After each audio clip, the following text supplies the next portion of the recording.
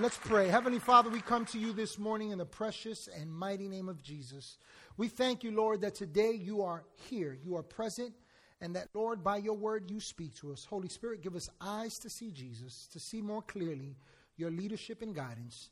And I thank you, Father, that your word speaks deeply and truthfully into our hearts and lives, and it shows us a better way. In Jesus' name, amen and amen. Well, good morning. How are you? All right, good to see you all. For those of you that don't know me, I'm Pastor Jose. I'm the lead pastor here, and it's truly a blessing to have you all here this morning. Today we're going to jump right into the Word, and we're going to continue in a series that we've been in over the last several weeks about the kingdom of God. It's a series that we've entitled Above the Clouds. And basically what we've been looking at is life according to God's kingdom. And that's an important thing to understand because, listen, whether you know it or not, we are all born into this life. But this life presents a different way of living and approaching circumstances than God's ways do. And so God sees it fit to give us understanding from His kingdom. How many of you know that in the kingdom there are laws? There are ways in which we are to conduct ourselves, approach life. There's recipes, there's keys that help us to understand how to enjoy this kingdom. And so in the kingdom of God, Jesus says in Matthew 16:19 that He's given us the keys to the kingdom. And that whatever we bind on earth will be bound in heaven, and whatever we loose on earth will be loose in heaven. Simply put, God wants His way, His kingdom, His system, His approach to what life is supposed to be. He wants that to inform how we approach life. And when we follow His ways, what we begin to discover is that keys open up doors for us in different areas of our lives. And one key that we have from God's word that is powerful are His promises. Today I want to talk to you about the power of God's promises. The power of God's promises. Now, if we could just scale that down a bit. Have you ever thought about the power of a promise? Ever thought about that? You know, little kids, when you give them a promise, they hold you to it. You said we were going to the park. Right? And when we don't keep those promises, it has an impact on them. See, promises give us confidence in the uncertain. They give us hope for the distant. And they give us vision beyond that which is currently seen. And promises are powerful, especially when we can trust the one making the promise. And so I pray that you're listening this morning because in 2 Peter chapter 1, verses 1 through 7, it gives us great understanding as to the power of God's promises. Watch what God says in 2 Peter chapter 1, starting at verse 1. It says, Simon Peter, a bondservant and apostle of Jesus Christ. That's just simply the man that God has inspired to bring forth this word. It says, Simon Peter, a bondservant and apostle of Jesus Christ, to those who have obtained like precious faith with us by the righteousness of our God and Savior, Jesus Christ. Now, I want you to do something with me. I want you to turn someone that you don't know. If that means you got to get up, then I need you to do that. But I want you to go ahead and tell somebody, you qualify. Tell somebody, you qualify. You qualify. And I'm going to tell you why I want you to begin to share this amongst each other. Because we forget what we qualify for according to the kingdom of God. Let me read it to you again. It says that those who have obtained like precious faith with us by the righteousness of our God and Savior, Jesus Christ. Anybody know Jesus Christ is their personal Lord and Savior? Then guess what the word is saying? That you have been made righteous by faith. And watch the power of this. In verse 2, it goes on to say, grace and peace be multiplied to you in the knowledge of God and of Jesus our Lord. And so God wants to multiply beyond measure what we've received. We have, by God's grace, we are children of God. Listen, that means that God has favored us even if we didn't desire it, even if we didn't deserve it. We have God's favor. We have God's peace. And so the Bible says that grace and peace is multiplied unto us in the knowledge of God and of Jesus our Lord. Watch this, verse 3. As his divine power has given to us all things that pertain to life and godliness. Now we got to pause there for a moment. Because what we're beginning to see here is that God's word declares that according to his way, according to what he's done in Jesus, we lack nothing. We lack nothing. Now, you might look at your current circumstances and go, well, man, I sure wish I had that truck. Listen closely to what the Word of God declares. It says that his divine power, that which is at work in you, Christ, the life of God which has been deposited in you, that very power, it gives us the ability, it gives us everything that pertains to life and godliness. But watch this. Through the knowledge of him who called us by glory and virtue. Here's the kicker. By which have been given to us exceedingly great and precious promises. Now, for some Christians today, here's what that means. I see that promise in the Bible, and I see that promise in the Bible, and I see that promise in the Bible, and I see that promise in the Bible. And so, yes, God has given me these great and precious promises in his word, but you got to understand the power of them. Watch what he says in Scripture. He says that by which have been given to us exceedingly great and precious promises, that through these, watch this, you may be partakers of the divine nature. Partakers. Partakers. Many of us are looking forward to the coming holiday season, Thanksgiving and all that. I love that particular holiday. I love every day, but I love that particular holiday because I have family that comes out that wouldn't usually come out. They kind of just go out their way and we get together and we have a great time. But here's one thing that we do on that very night. We partake. We don't just partake of food. We partake of our relationships with one another. We partake of love. We partake of our lives. We share. We laugh. We cry. We enjoy. We have a great time. We partake in every regard. And I want you to begin to see what God's word is saying here. That God wants you to partake of his divine nature. And the means by which we do it is through these exceedingly great and precious promises. They have been given to us. They are yours. Remember what I said in the beginning. Promises give us hope beyond what we see. They give us vision beyond what we've known. Listen, these great and precious promises of God are not just words on paper. These great and precious promises of God have the power and the ability to empower you and I to live life to the fullest. Now, you might say, I don't get that. And I beg to differ. Let me tell you why. Because we all operate on promises. I'll tell you what I'm talking about. There are those of us that we've operated in life based on the promises of our hang-ups. We've become so accustomed to failing, to struggling, that life seems dim. Opportunity seems bleak for us. The goodness of God seems far and distant from us. And we operate according to a promise. It might not be a great one, but it's a promise. You know why? Because you can wake up and literally declare, today is going to be a rough day. And you haven't even started the day, and you've already seen it, you're already living it, you already experienced it, you're already feeling it emotionally in every way you connect to it, and you're operating according to promises. Promises are powerful. You know what promises have the ability to do? To define how we think, how we believe, and what we see as possible. And here's why God's promises are even more powerful. And why we should go far beyond just saying, yep, that's a promise from God.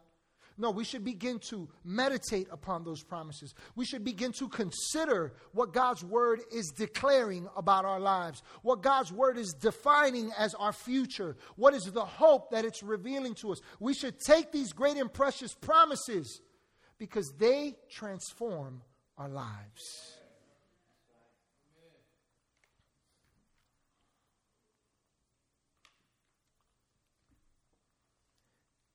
It reminds me of a story I once read.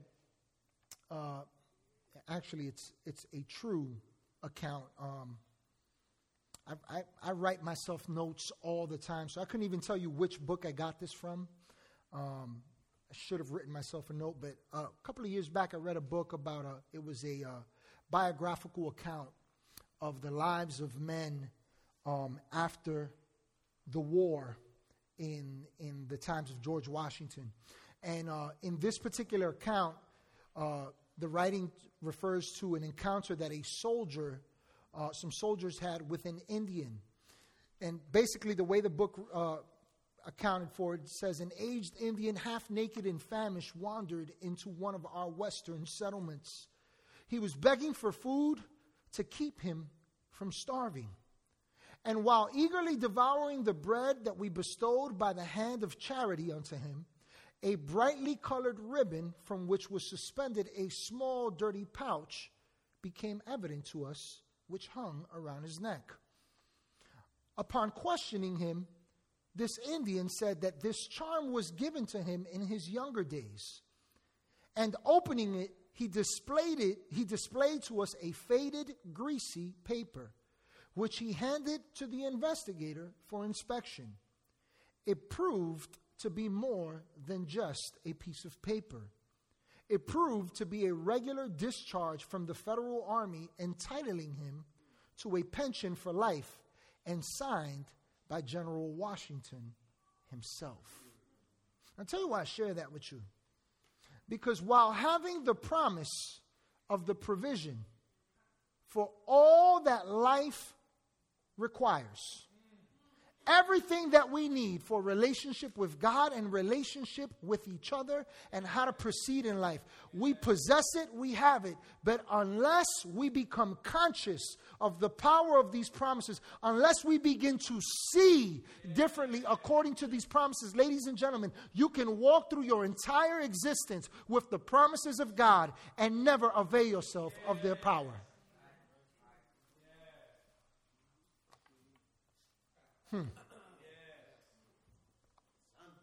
Like the account of this unnamed Indian, we too can proceed in life in search of what we need, not realizing that we already have it according to God's great and precious promises.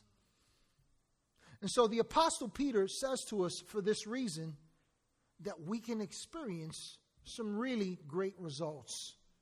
Let's look at verses 5 through 8 in 2 Peter chapter 1. Now, keep in mind that this is building upon the point that he has just made. God has just literally revealed to us, hey, here's the key. Here's a key in the kingdom of God. Take a hold of these exceedingly great and precious promises. Begin to understand them, meditate upon them. Allow them to begin to define how you see life and how you see relationship with God and how you see relationship with others. And so in verses 5 through 8, he says, but also for this reason. That's a bridge there. He's bridging. He's taking us somewhere with this. God is showing us. He says, for this very reason, give all diligence. Add to your faith virtue, to virtue knowledge, to knowledge self-control, to self-control perseverance, to perseverance godliness, to godliness brotherly kindness, and to brotherly kindness love. Watch this. For if these things are yours and abound, watch this, you will be neither barren nor unfruitful in the knowledge of our Lord Jesus Christ. Get this picture. He's saying, now that you know that you have these great and precious promises and that by them you partake of God's divine nature. Simply put, that means you can live like God says you can live here on this earth. You can be just like Jesus on this earth. You can do greater things, which he said we could do in his name. I didn't say that. The scriptures say that. We are not meant to live life less than what we see in God's word. And while we may struggle at times, just understand something, that God has given you and I everything we need to make it. And so Peter says, now that you understand this, for this reason, for this very reason, he says, you know that faith that you got? Add some virtue to that. Grow in that. And to virtue, add perseverance and self-control and godliness and brotherly kindness and brotherly kindness and love and all these things. And then he says this, for if these things are yours and abound. Listen, they are yours. The question is, are they abounding? And the key is they abound as we become familiarized with these great and precious promises. And so when God's promises are the foundation upon which we stand, we can grow in faith. We can grow in virtue. We can grow in knowledge. We can grow in self-control. We can grow in perseverance and godliness and kindness and love. In other words, God's promises are the foundation for excelling in all aspects of life, in all aspects of character, in everything that pertains and is concerning to his kingdom and its ways. Can I say something to you about promises? When someone makes you a promise and you bank on that promise, you're not banking on the words that they said. You're banking on the person who declared that promise. Let me tell you why I share that with you. Because here's what we do sometimes as Christians, and I'm guilty of it. What are the promises of God? I declare his word that by his stripes I am healed, and everything that that I set my hands to, it prospers, and I'm successful, and good. Good. But here's the defining point. Are the words that we are rehearsing, are the promises that we are familiar with here in our head knowledge, do they draw us to the one who made the promise? Listen closely, because I'm not giving you milk right now. I'm giving you meat. I'm giving you a key here. And it's not even me. It's just God's word. We put confidence in the one that makes the promise, not the promise. Listen closely. I can stop right here and leave you there. You could chew on that for the next week. But understand that God wants us to partake of his divine nature. It's him. It's who he is. And so what we need to understand that these promises are great because what they do is they empower us to know God. God's promises empower us to know God. To know God.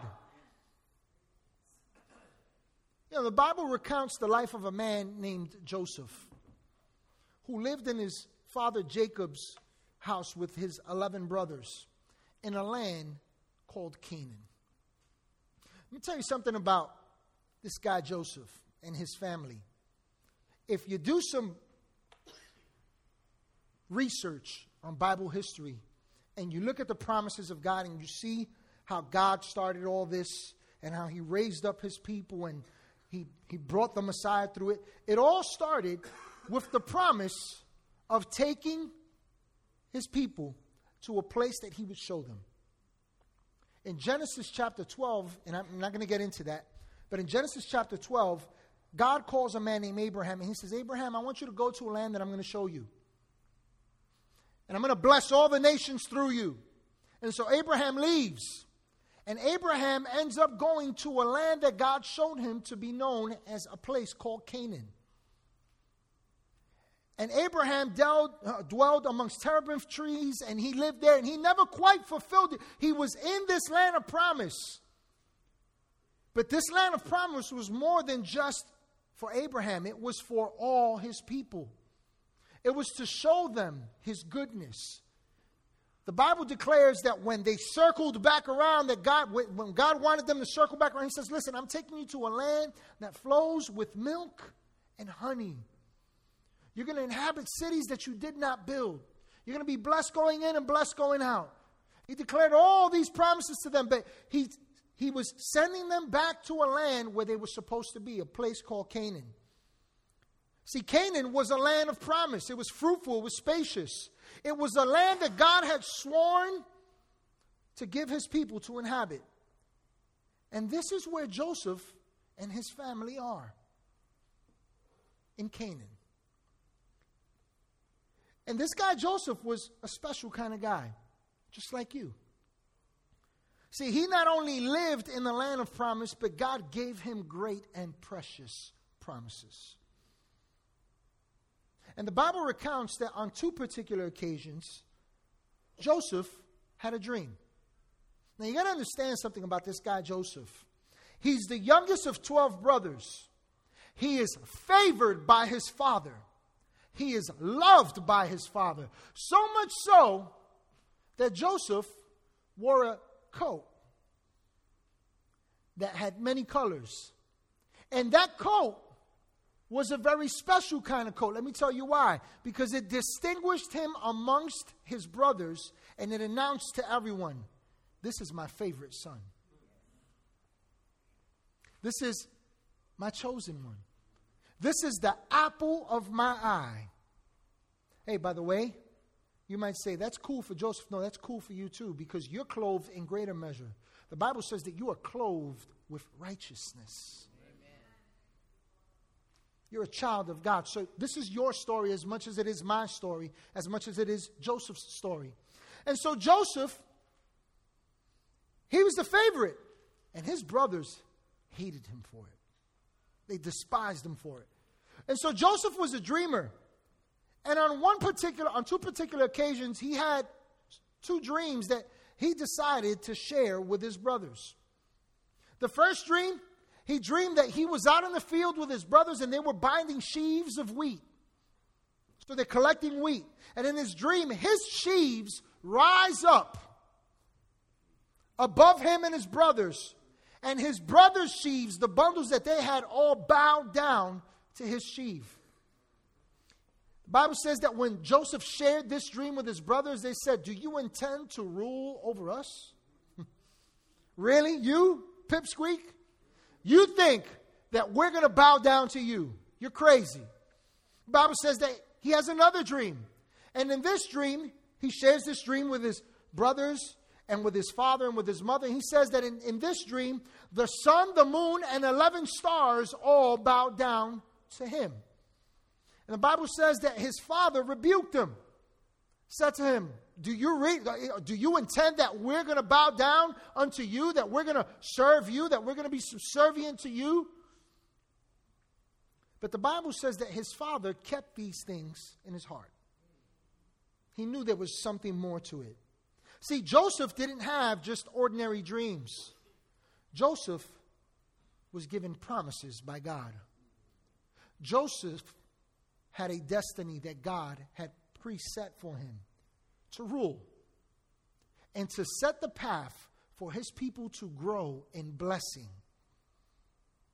and expand beyond the borders of where they were, to grow. And so, as I said to you, Joseph was his father's favorite. And one day, his father says, hey, Joseph, I need you to go do something for me. Put your coat on. And I want you to go out to your brothers. And I want you to see how the flocks and your brothers are faring, how they're doing. And bring back word to me. So the Bible says that Joseph takes off and he goes to a distant land and he's looking for his brothers. And when he gets there, he figures out his brothers aren't there. And a stranger or a man who's there says, he asked this man, and the man says, oh yeah, they've gone on to Dothan, way out there. And so Joseph heads all the way out to where his brothers are. And when he gets there, as he's approaching them in the far distance, they recognize him. I'd like to think that it's very likely that while they didn't see exactly, they couldn't make out who he was, they knew who he was because of the coat that he wore. Let me say something to you. That coat was very significant because it didn't just identify him as a child that was favored. It identified the promise upon his life. The great and precious promises that God had upon his life. Ladies and gentlemen, whether you feel it, whether you see it, whether you believe it or not, you are marked with God's blessing. And God has given you great and precious promises. So Joseph is approaching, and his brothers go on to say, oh, here comes the dreamer. Here he comes. And it says that they begin to connive and plot his demise. On this day, their envy for their brother, the despise that they had for him, takes them over the edge. And they get to a place that they would have never thought they would have gotten. They said, let's kill him. Let's kill him. Let's just do away with him. I got a plan, guys. We'll kill him, and then we'll take the jacket and we'll send it back to dad and say, hey, here's your son's, this is your son's jacket. And then one of the brothers, Reuben, the oldest one, says, no, guys, let's not do this. This is our brother. We can't put this blood on our hands. So the Bible says that he convinces them to throw Joseph into a pit, a hole. He says, leave him there. And, we'll figure it out from there. And so he goes on and he comes back. And while he's gone, the oldest, the Bible says that a traveling band of Midianites are coming by. These were people that were traders. And as they're coming by, the Bible says that they say, hey, let's sell him into slavery. That way, we don't even kill him. We'll sell him into slavery. We'll take the jacket. We'll kill an animal, one of our goats. We'll dip it in blood and send the jacket back. And so that's what they end up doing. Reuben comes back and he goes, where is he? And he goes, no, I can't believe you did this. And so now Joseph is sold into slavery against his will. All because his life held great promise. All because someone despised the promise of God that he was familiar with. Listen, maybe you can identify with Joseph in that you've always been aware that your life holds great promise. I can assure you this, whether you are there or you struggle with that now, there was a day when you looked to life with great promise, where you believed that there was more for you, where you looked forward to it. Maybe you've given up on the promise that your life holds. Maybe you've settled for the bondage imposed upon you by the choices of others over you, or maybe the choices you've made. Or maybe you continue to look to the promises while facing life. Let me just say something to you this morning, that wherever you find yourself today, I have good news for you. The problems of life are not greater than the promises of God. And it's when we buy the lie of what comes our way and we exalt that above the promises of God that we begin to lose vision for the possible with God.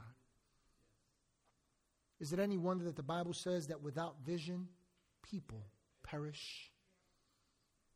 God's promises give you vision. God's promises give you purpose. And so, just like Joseph, your life is a vessel containing great promise. Your life holds great destiny. I want you to consider something in Deuteronomy chapter 28, verses 3 through 13. Starting at verse 3, it says, you will be blessed in the city and blessed in the country. The fruit of your womb will be blessed, and the crops of your land, and the young of your livestock, and the calves of your herds, and the lambs of your flocks. Your basket and your netting trough will be blessed. I want you to begin to see that every area of your life is intended to be blessed. It says you'll be blessed when you come in, and you'll be blessed when you go out. The Lord will grant that the enemies who rise up against you will be defeated before you. They will come at you from one direction, but flee from you in seven. The Lord will send a blessing on your barns and on everything you put your hand to. The Lord your God will bless you in the land he is giving you. The Lord will establish you as his holy people, as he has promised you on oath, if you keep the commands of the Lord your God and walk in obedience to him. Then all the peoples on the earth will see that you are called by the name of the Lord, and they will fear you. The Lord will grant you abundant prosperity in the fruit of your womb, the young of your livestock, and the crops of your ground, in the land he swore to your ancestors to give you. And the Lord will open the heavens, the storehouses of his bounty, to send rain on your land in season, and to bless all the work of your hands. You will lend to many nations, but will borrow from none. And the Lord will make you the head and not the tail, if you pay attention to the commands of the Lord your God that I give you this day and carefully follow them. You will always be at the top, never at the bottom. Those are some pretty awesome promises. Now, let me tell you something. Those promises just begin to scratch the surface. Do you know that in the Old Testament alone, there are over 7,706 promises made by God directly to you? In the New Testament, there's another 1,104 promises that God has made directly to you. 8,800 plus promises that God has made it to you. Don't tell me that we don't have what we need for life. Don't buy the lie that you can't see a better future for your life. And if you can't see it, then the question is, what promises have you been relying on? And so Joseph finds himself a slave. Let's read in Genesis 39, verses 1 through 6, what happens. It says, now Joseph had been taken down to Egypt. Potiphar, an Egyptian who was one of Pharaoh's officials, the captain of the guard, brought him from the Ishmaelites who had taken him there. And the Lord was with Joseph so that he prospered. And he lived in the house of his Egyptian master. And when his master saw that the Lord was with him, and that the Lord gave him success in everything that he did, Joseph found favor in his eyes and became his attendant. Potiphar put him in charge of his household, and he entrusted to his care everything he owned. From the time he put him in charge of his household and all that he owned, the Lord blessed the household of the Egyptian because of Joseph. The blessing of the Lord was on everything Potiphar had, both in the house and in the field. And so Potiphar left everything he had in Joseph's care. With Joseph in charge, he did not concern himself with anything except the food he ate. Listen, while Joseph was a slave against his will, he enjoyed the freedoms that God's promises provided. Now, what's interesting about this is this, that the Bible says that this man Potiphar saw that the Lord was with Joseph. Here's the question, how did he see it? Did he see God? No. You know what he saw? He saw the promise of God at work in this man's life. Let me tell you something about God's promises. There is an evidence of them in your life. There's an evidence. And as we become familiar with the God of these great and precious promises, as we begin to put confidence in God and not simply regurgitate words, as we begin to trust in God as Joseph did, what you'll find is this, that these great and precious promises will pave the way for your life. You don't have to try and wrestle and struggle to make it on your own. Take a hold of the promises of God. Let them lead the way. Psalm 23 verses 5 and 6 says this. It says, the psalmist David says, you prepare a table before me in the presence of my enemies. You anoint my head with oil. My cup runs over.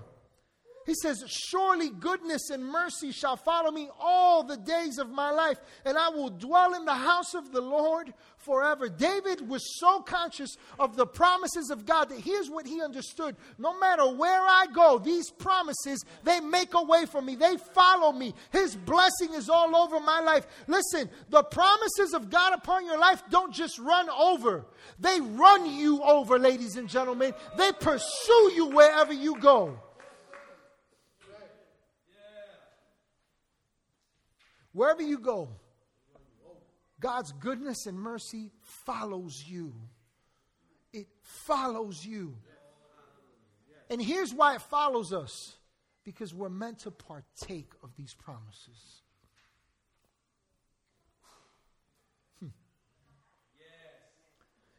So the Bible tells us that Joseph finds himself in a sticky situation.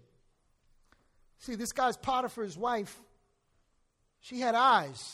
And here's what she noticed. This guy, Joseph, is sooky, quack, quack. He is good looking. She's checking him out. She's pursuing him. Day in and day out, she's after him. Hey, Joseph, got something for you. And he's like, can't do that. Not going there. Let me tell you the power of this great and precious promise. These great and precious promises that Joseph had. Joseph finds himself harassed daily with temptation. And it finally gets to a point where Joseph says to this woman, in Genesis 39, verse 9, it records that Joseph says this, how then could I do such a wicked thing and sin, watch this, against God? See where his heart was? See what he was focused on? He was focused on the God of the promise. He was convinced that God was who he said he was and that he was blessed wherever he went. This guy, Joseph, knew God is with me, God is for me. His promises are true. He's a slave, but while he's a slave, he's living better than every other slave. He's number 2 in the house of the captain of the guard of Egypt. Don't have time to get into this, but the Bible recounts that he gets away from this woman and she sets him up and he ends up in prison being falsely accused. And while he's in prison, guess what happens to Joseph? He rises to the top. He's a prisoner in the prison and the warden of the prison says, here's the keys. You run the place. I don't have to worry about anything with you here.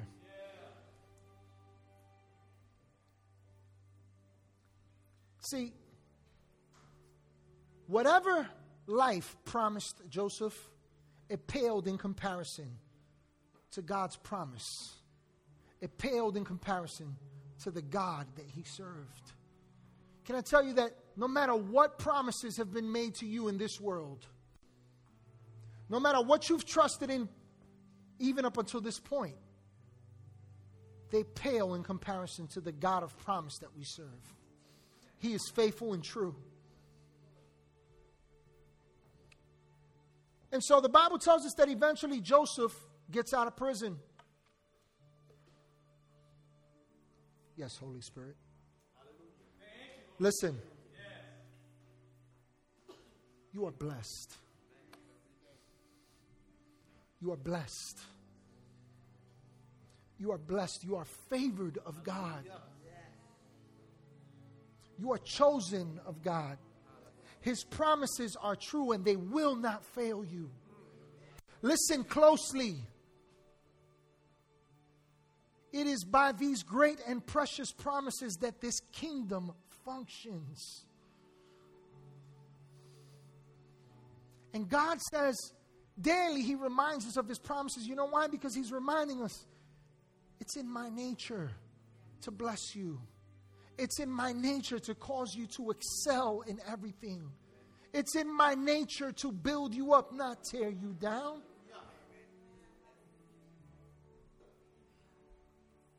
Joseph eventually finds himself becoming number 2 in all Egypt. He's running the spot. He's got it all. He is the man, a Jew amongst Egyptians, amongst his enemies. He's placed by his enemy to rule over them. Don't tell me God ain't good. That's how God works. That's why you must accept this promise. You must accept the God of promise that says to you, you are the head, you are not the tail, you are above only, you are never beneath, you are blessed going in, you are blessed going out. Everything you set your hands to will prosper. Your herds, your calves, your money, your finances, your relationships, your marriage, your home, everything is blessed. That's my promise unto you, says God.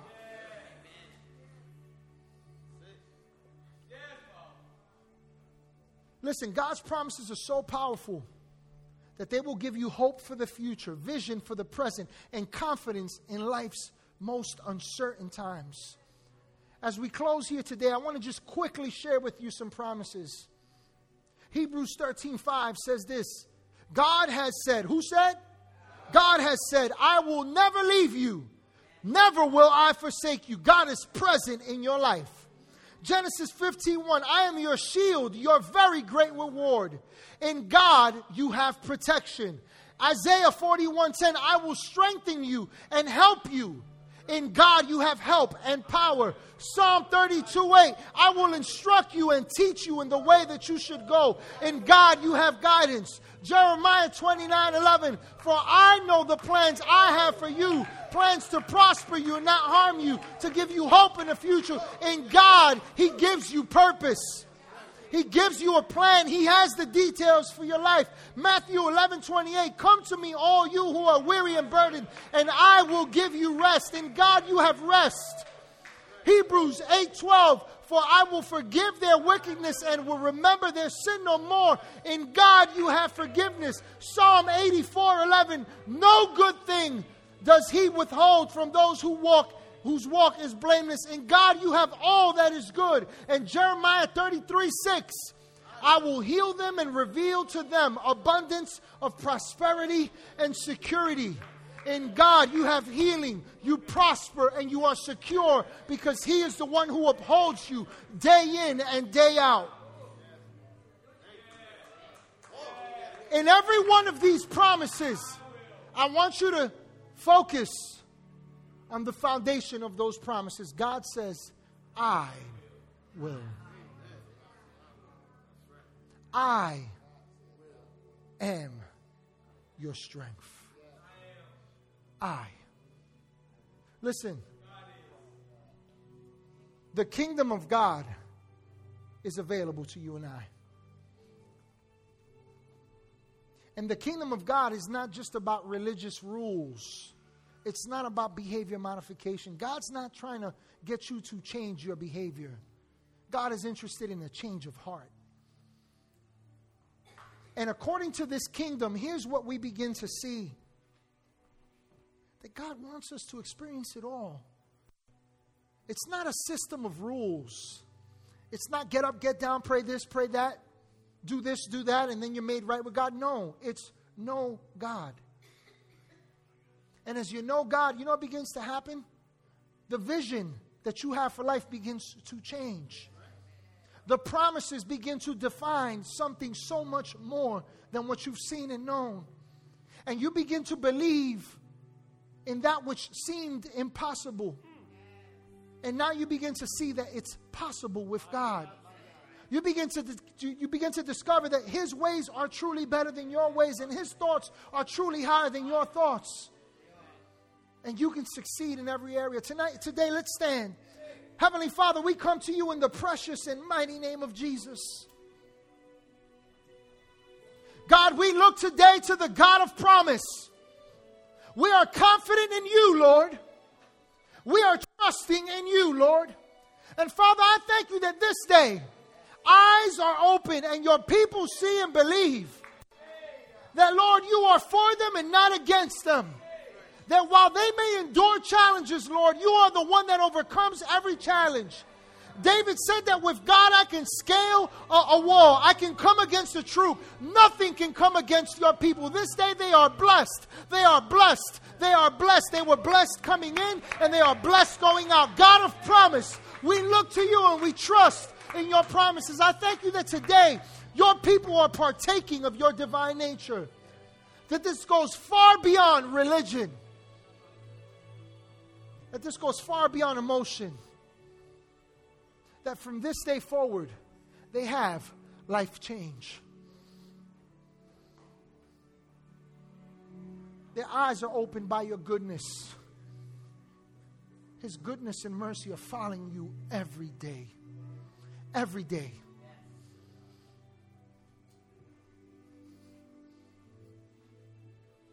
And so, Lord, today we come to you with open hearts. We understand and we believe.